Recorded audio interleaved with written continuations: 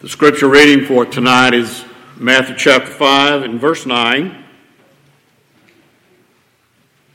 The Lord is teaching his disciples and says to them, "After this manner, therefore, pray ye, Our Father, who art in heaven, hallowed be thy name."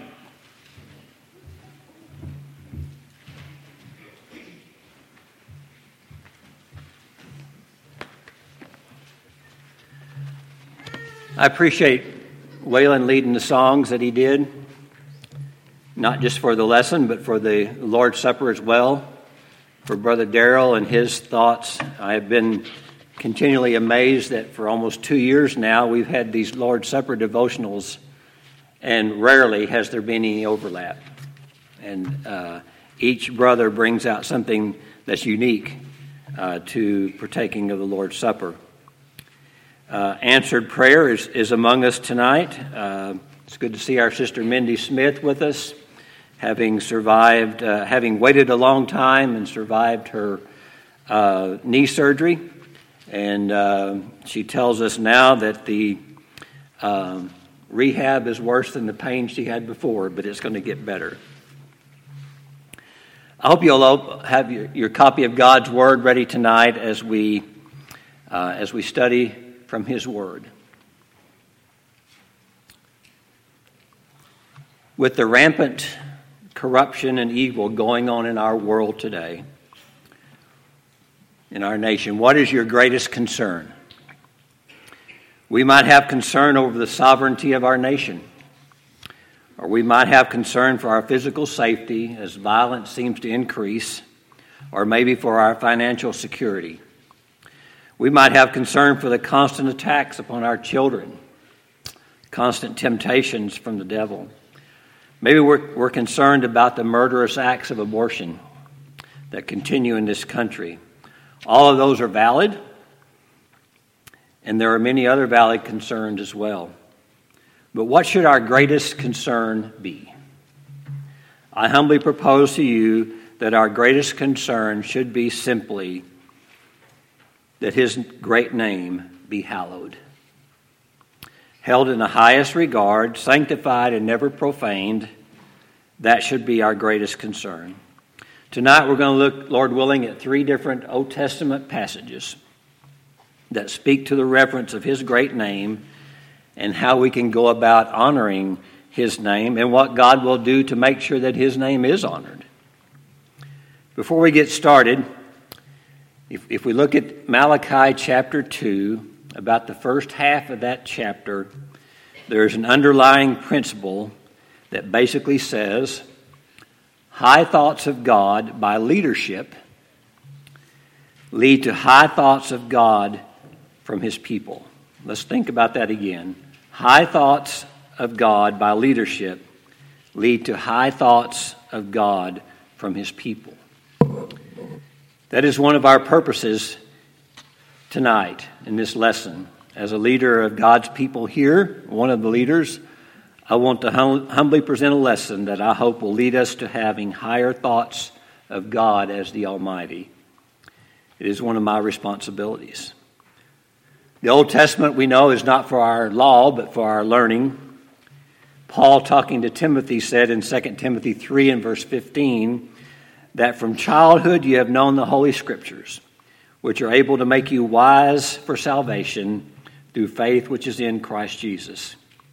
If I'm going to have high thoughts of God, or when I have high thoughts of God, those will make me wise unto salvation. Romans chapter 15 and verse 4 says, "For whatever things that were written before time were written for our learning, that through patience and comfort of the Scriptures we might have hope." High thoughts of God are going to give me hope. So let's look at our first passage together, the book of Joshua chapter 7, and we'll look at verses 8 and 9. Joshua chapter 7, verses 8 and 9.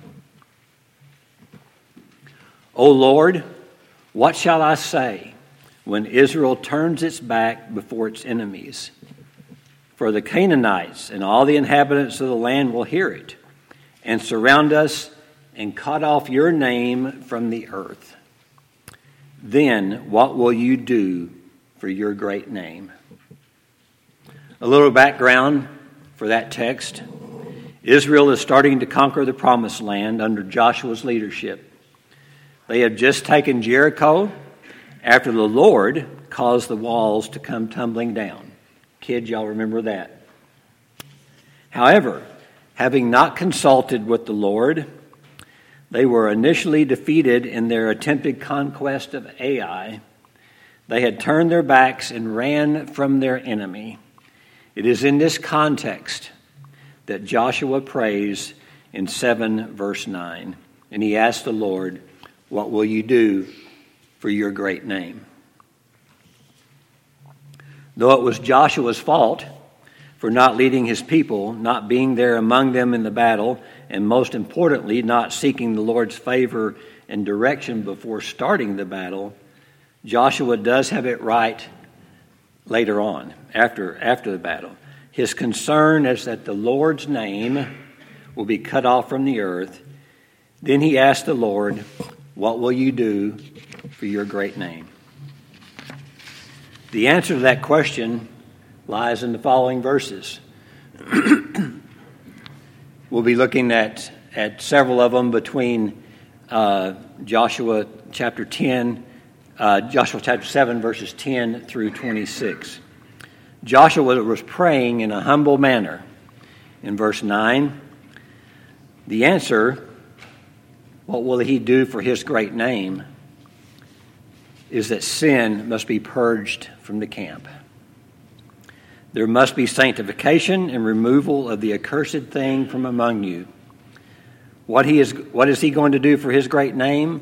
He's going to sanctify his people, that then they will be able to stand before their enemies. Joshua 7 and verse 13, get up, sanctify the people, and say, sanctify yourselves for tomorrow, because thus says the Lord God of Israel, there is an accursed thing in your midst, O Israel. You cannot stand before your enemies until you have taken away the accursed thing from among you. This is the result of Achan having chosen to disobey the instruction of the Lord in chapter 6 and verse 18. With the Lord's help, the accursed thing is found in the possession of Achan from the tribe of Judah. Achan confessed, the accursed things were recovered, and we have Joshua 7, verse 24 and 25. Then Joshua and all Israel with him took Achan, the son of Zerah, the silver, the garment, the wedge of gold, his sons, his daughters, his oxen, his donkeys, his sheep, his tent, and all that he had, and they brought them to the valley of Achor. And Joshua said, why have you troubled us? The Lord will trouble you this day. So all Israel stoned him with stones, and they burned him with fire after they had stoned him with stones.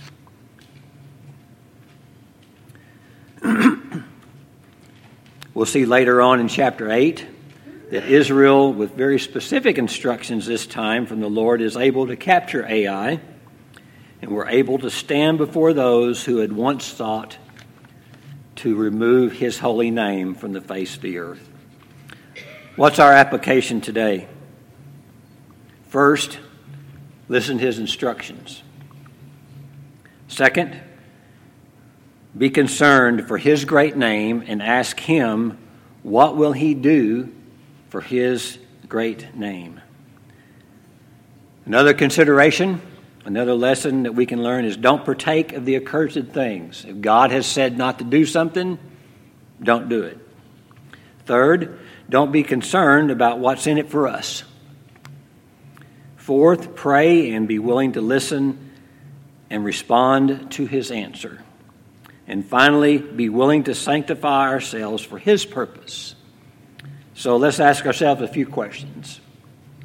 How well do we listen to his instructions? How well do we stand before the Lord's enemies? Are our enemies the Lord's enemies?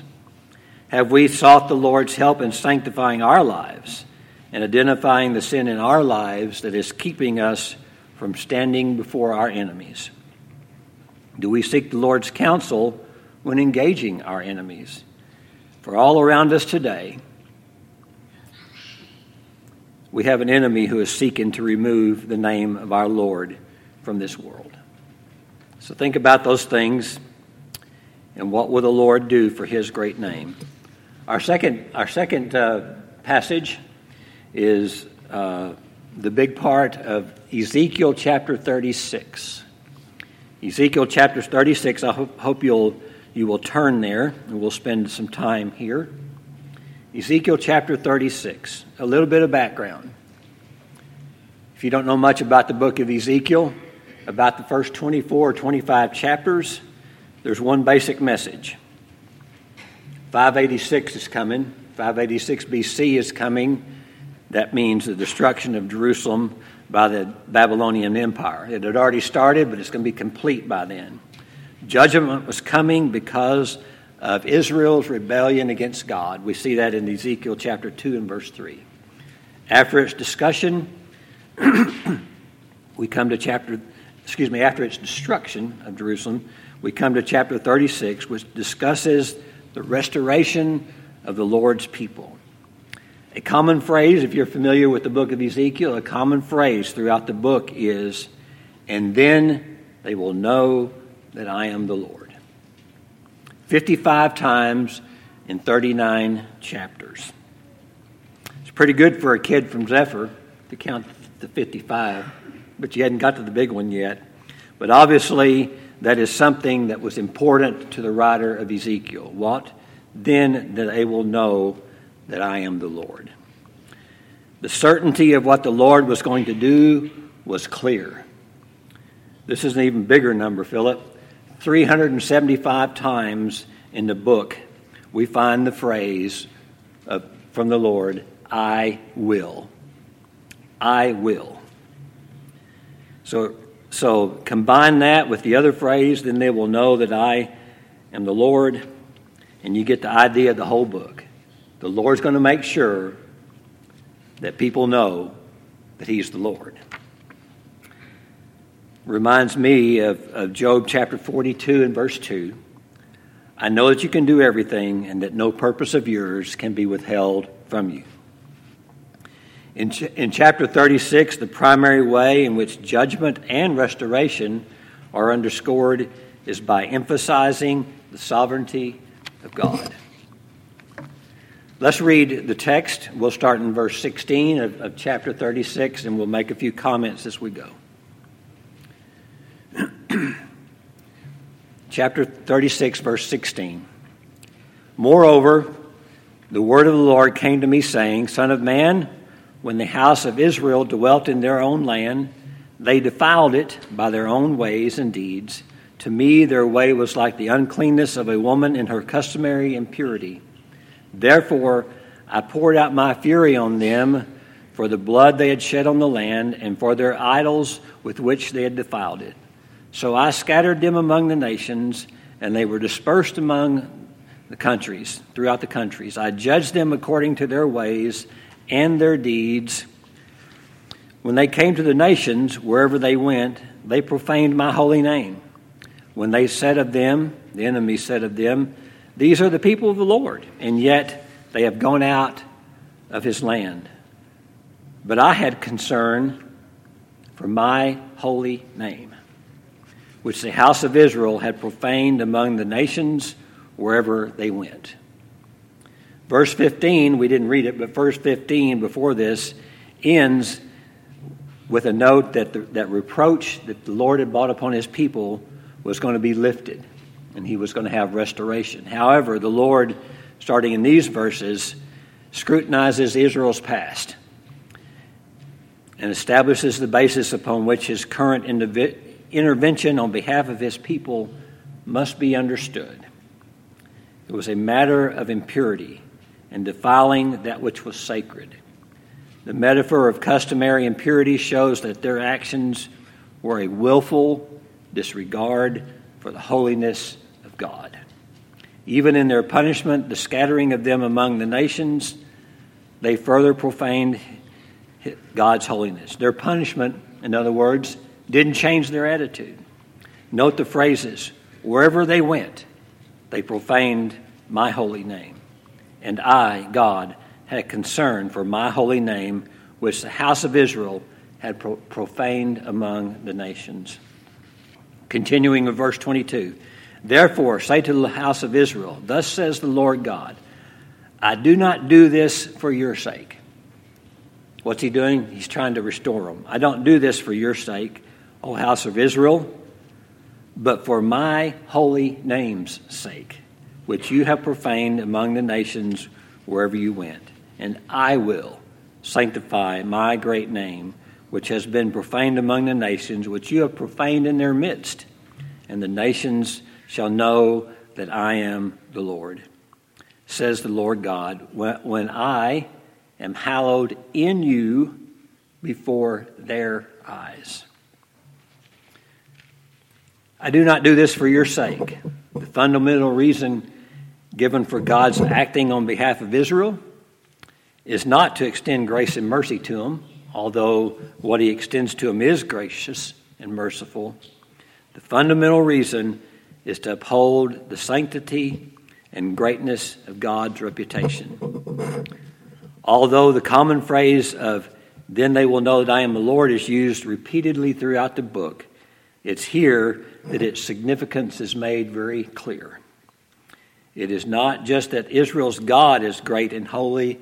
It's imperative that the nations give God recognition, respect, and honor that he deserves, treating his name as hallowed. Back to the question in Joshua 7 and verse 9, what will the Lord do for his great name? The answer is in verse 23. He will sanctify it when I am hallowed in you before their eyes. In other words, our enemies look at us, Thomas, and they say, that man hallows the name of the Lord. Thus, for the nations to know that he is the Lord, the nations must first see his name is hallowed by his people. Let's say that again. Thus, for the nations to know that he is the Lord, the nations must first see that his name is hallowed by his people. Brethren, we have an awesome responsibility. All around us we see his name, hear his name profaned. Does the world see within us, both individually and collectively, that we hallow his name? Continuing with verse 24. For I will take you from among the nations, gather you out of all countries, and bring you into your own land. Then I will sprinkle you clean with water. I will sprinkle clean water on you, and you shall be clean. I will cleanse you from all your filthiness and from all your idols. From verse 24, how will he sanctify his great name? Note the sequence. He will first gather us from among the nations. Then he will sprinkle them with clean water. This will take the Israelite back to the time when God cleansed his people figuratively. Ezekiel 16 and verse 9, although they went on later in that same chapter they went right back to idolatry. This sprinkling of water could also remind them of when they had touched an unclean animal. They were to be sprinkled with water in Leviticus chapter 17 because they had touched a dead animal. This would go well with the reference to idolatry because all idols are dead anyway. Gathering his people from among the nations, sanctifying them and washing them with water, certainly had application in that day. They needed to be sanctified. They needed to be clean. But it's also prophetic of the church. The called out of God, having been washed in the waters of regeneration, Titus 3 and verse 5. In either case, to sanctify his great name, he will first sanctify his people. Do we seek to live a sanctified life before him? Verse 26. We're not going to go through this detail the rest of the chapter, Brother Mark, unless y'all have some coffee and want to wait for a while. I'm just kidding. A lot here to go through. Verse 26, I will give you a new heart and put a new spirit within you. I will take the heart of stone out of your flesh and give you a heart of flesh. I will put my spirit within you and cause you to walk in my statutes, and you will keep my judgments and do them. God moves from an outward expression of cleansing to that of the inner man. I will give you a new heart, literally a renewed or repaired heart, and a renewed spirit. The new heart replaces the heart that was built of stone. Their spirit replaced with his spirit. To sanctify his name, he wants his people to be clean inside and out, with a new heart and new spirit. He wants them to obey his word. Though all of this is in reference to him sanctifying them for his great name, it is also prophetic of our baptism under the new covenant. We won't read the rest of the chapter, 28 through 38, but we'll make a few comments. From verse 28 to the end of the chapter, let's look at what the Lord will do for his great name. You shall dwell in the land, and I will be your God. Verse 28. I will deliver you from all uncleanness, and I will call for and multiply the grain. I will multiply the fruit of your trees, that my people might not bear the reproach of famine among the nations and loathe themselves in your sight, that you might be ashamed and confounded of your ways. I will also enable you to dwell in the cities, that the nations around you may know that it was the Lord who rebuilt the ruined places. Then I will also let the house of Israel inquire of me to do this for them. I will increase their men like a flock. This section ends with Ezekiel 36, verse 38. Like a flock offered as holy sacrifices, like the flock at Jerusalem on its feast days, so shall the ruined cities be filled with flocks of men. And then there's the phrase, then they will know that I am the Lord. The Lord will let his people pray for increase, for spiritual abundance and holy sacrifices. This comes only after their sanctification and renewal of their hearts, and then they will be able to return to that which was once desolate. What's the bottom line today? Only as the Lord sees the church flourishing spiritually will they know that he is the Lord. Only as the world sees the church flourishing spiritually will they know that he is the Lord. All that we do should be for the purpose that people around us should know that I am the Lord. Our final Old Testament passage to consider on this topic of his great name being honored among the nations is Malachi chapter 1. Malachi chapter 1 and verse 11. For from the rising of the sun, even to its going down, my name shall be great among the Gentiles. In every place incense shall be offered to my name, and for a pure offering. For my name shall be great among the nations, says the Lord of hosts. In the days of Malachi, the people had reached a point, the Israelites had reached a point where they had become very neglectful in their spiritual duties, especially in their worship. They didn't have the right form in worship and certainly lacked having any feeling toward their worship. Malachi calls upon the people to repent in order to receive his blessings. Let's look at two phrases in this verse I think are significant and help us to understand it a little better. The first is the phrase, from the rising of the sun even to its going down. That phrase is also found in Psalm chapter 50, verse 1, Psalm chapter 113 and verse 3, and Isaiah 45 and verse 6. The significance of that phrase in the other verses helps us to understand the significance of it in Malachi. In Psalm chapter 51, it is used in reference to universal judgment. In Psalm 113, it is used in reference to universal praise. And then finally in Isaiah 45 and verse 6, it is used in universal recognition of the sovereignty of God. And there's our lesson. That is how it is used here in Malachi, that his name be great among all nations. Note within the 4 chapters, I thought this was interesting in my study. I'd never come across this before. Note within the 4 chapters of Malachi the frequency of the phrase, "says the Lord of hosts." Over 40% of the verses in the book of Malachi contain that phrase. It is the highest concentration of that phrase in all of the Old Testament, probably in the New as well.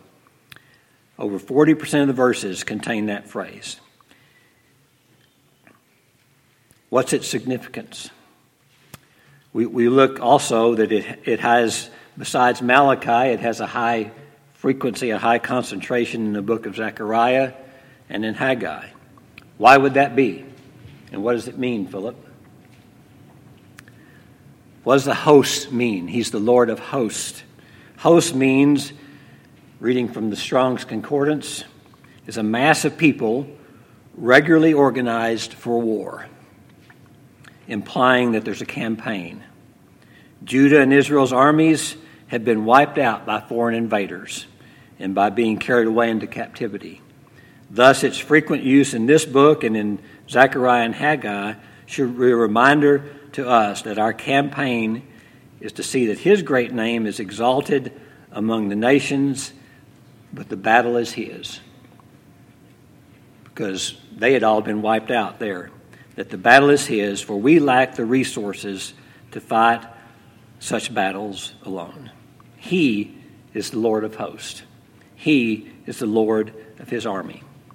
In our day, when His great name is profaned on all sides, may we pray, like Elisha prayed in 2 Kings chapter 6, that our eyes may be open to see. This is amazing to me, that our eyes may be open to see that we are surrounded by the host of the Lord. Then we can say, as Elisha said in that context in 2 Kings 6 and verse 16, "So he answered, 'Do not fear, for those who are with us are more than those who are with them.'" That, to me, is the meaning of the Lord of hosts. And though it had direct application in that day, in Malachi chapter 1 and 11, it is certainly prophetic of the church. For no longer will it just be the Israelites who can offer acceptable worship, but the Gentiles as well.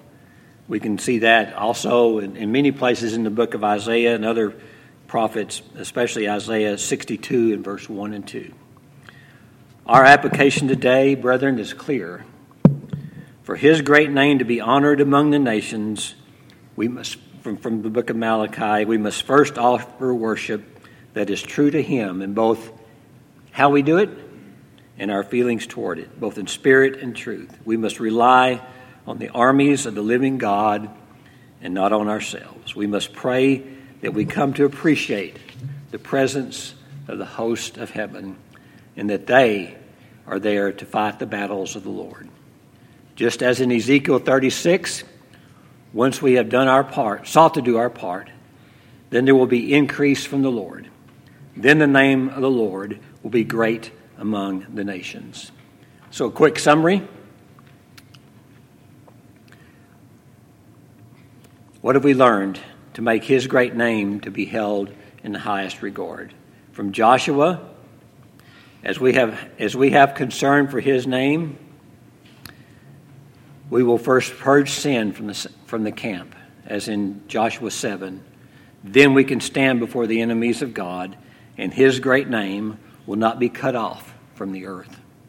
Second, what we saw in Ezekiel, and we saw a lot there, but just maybe a short summary, as we have concern that His great name has been profaned, we will seek sanctification from God, that His name is hallowed in us for the world to see. And then finally in the book of Malachi, as we seek to make His great name known among the nations, we must first offer acceptable worship and then pray for our eyes to be open to see the host of the Lord which surrounds us. Back to where we started. Joshua asked the Lord in prayer, "What will you do for your great name?" So as we offer the invitation in a few moments, let us ask ourselves that question. What will you do? What will I do for His great name? Let's have a prayer and then we'll stand and sing. Our Heavenly Father, hallowed be your name.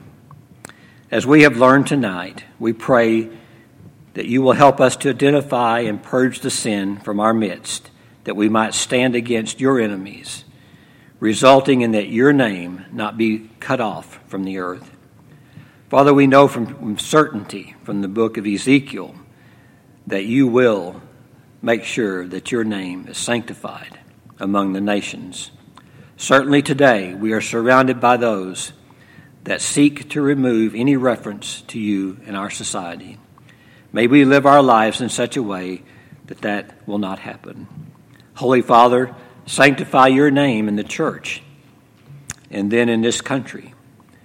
May we never be guilty of allowing your great name to be profaned in our presence, that your great name may be hallowed in us for the world to see. May the desolate places be re-inhabited, and in those places that were once desolate, may there be increase like the flocks of old. May it be evident that you have caused the rebuilding, that the world may know that you are the Lord. From the rising of the sun even to its going down, may your name be great among the nations, that in every place true worship and sacrifice may be offered in your name. May we ever be aware that you are the Lord of hosts. We seek to honor your great name this day. In the name of your Son and our Savior, I pray. Amen. Let's stand and sing.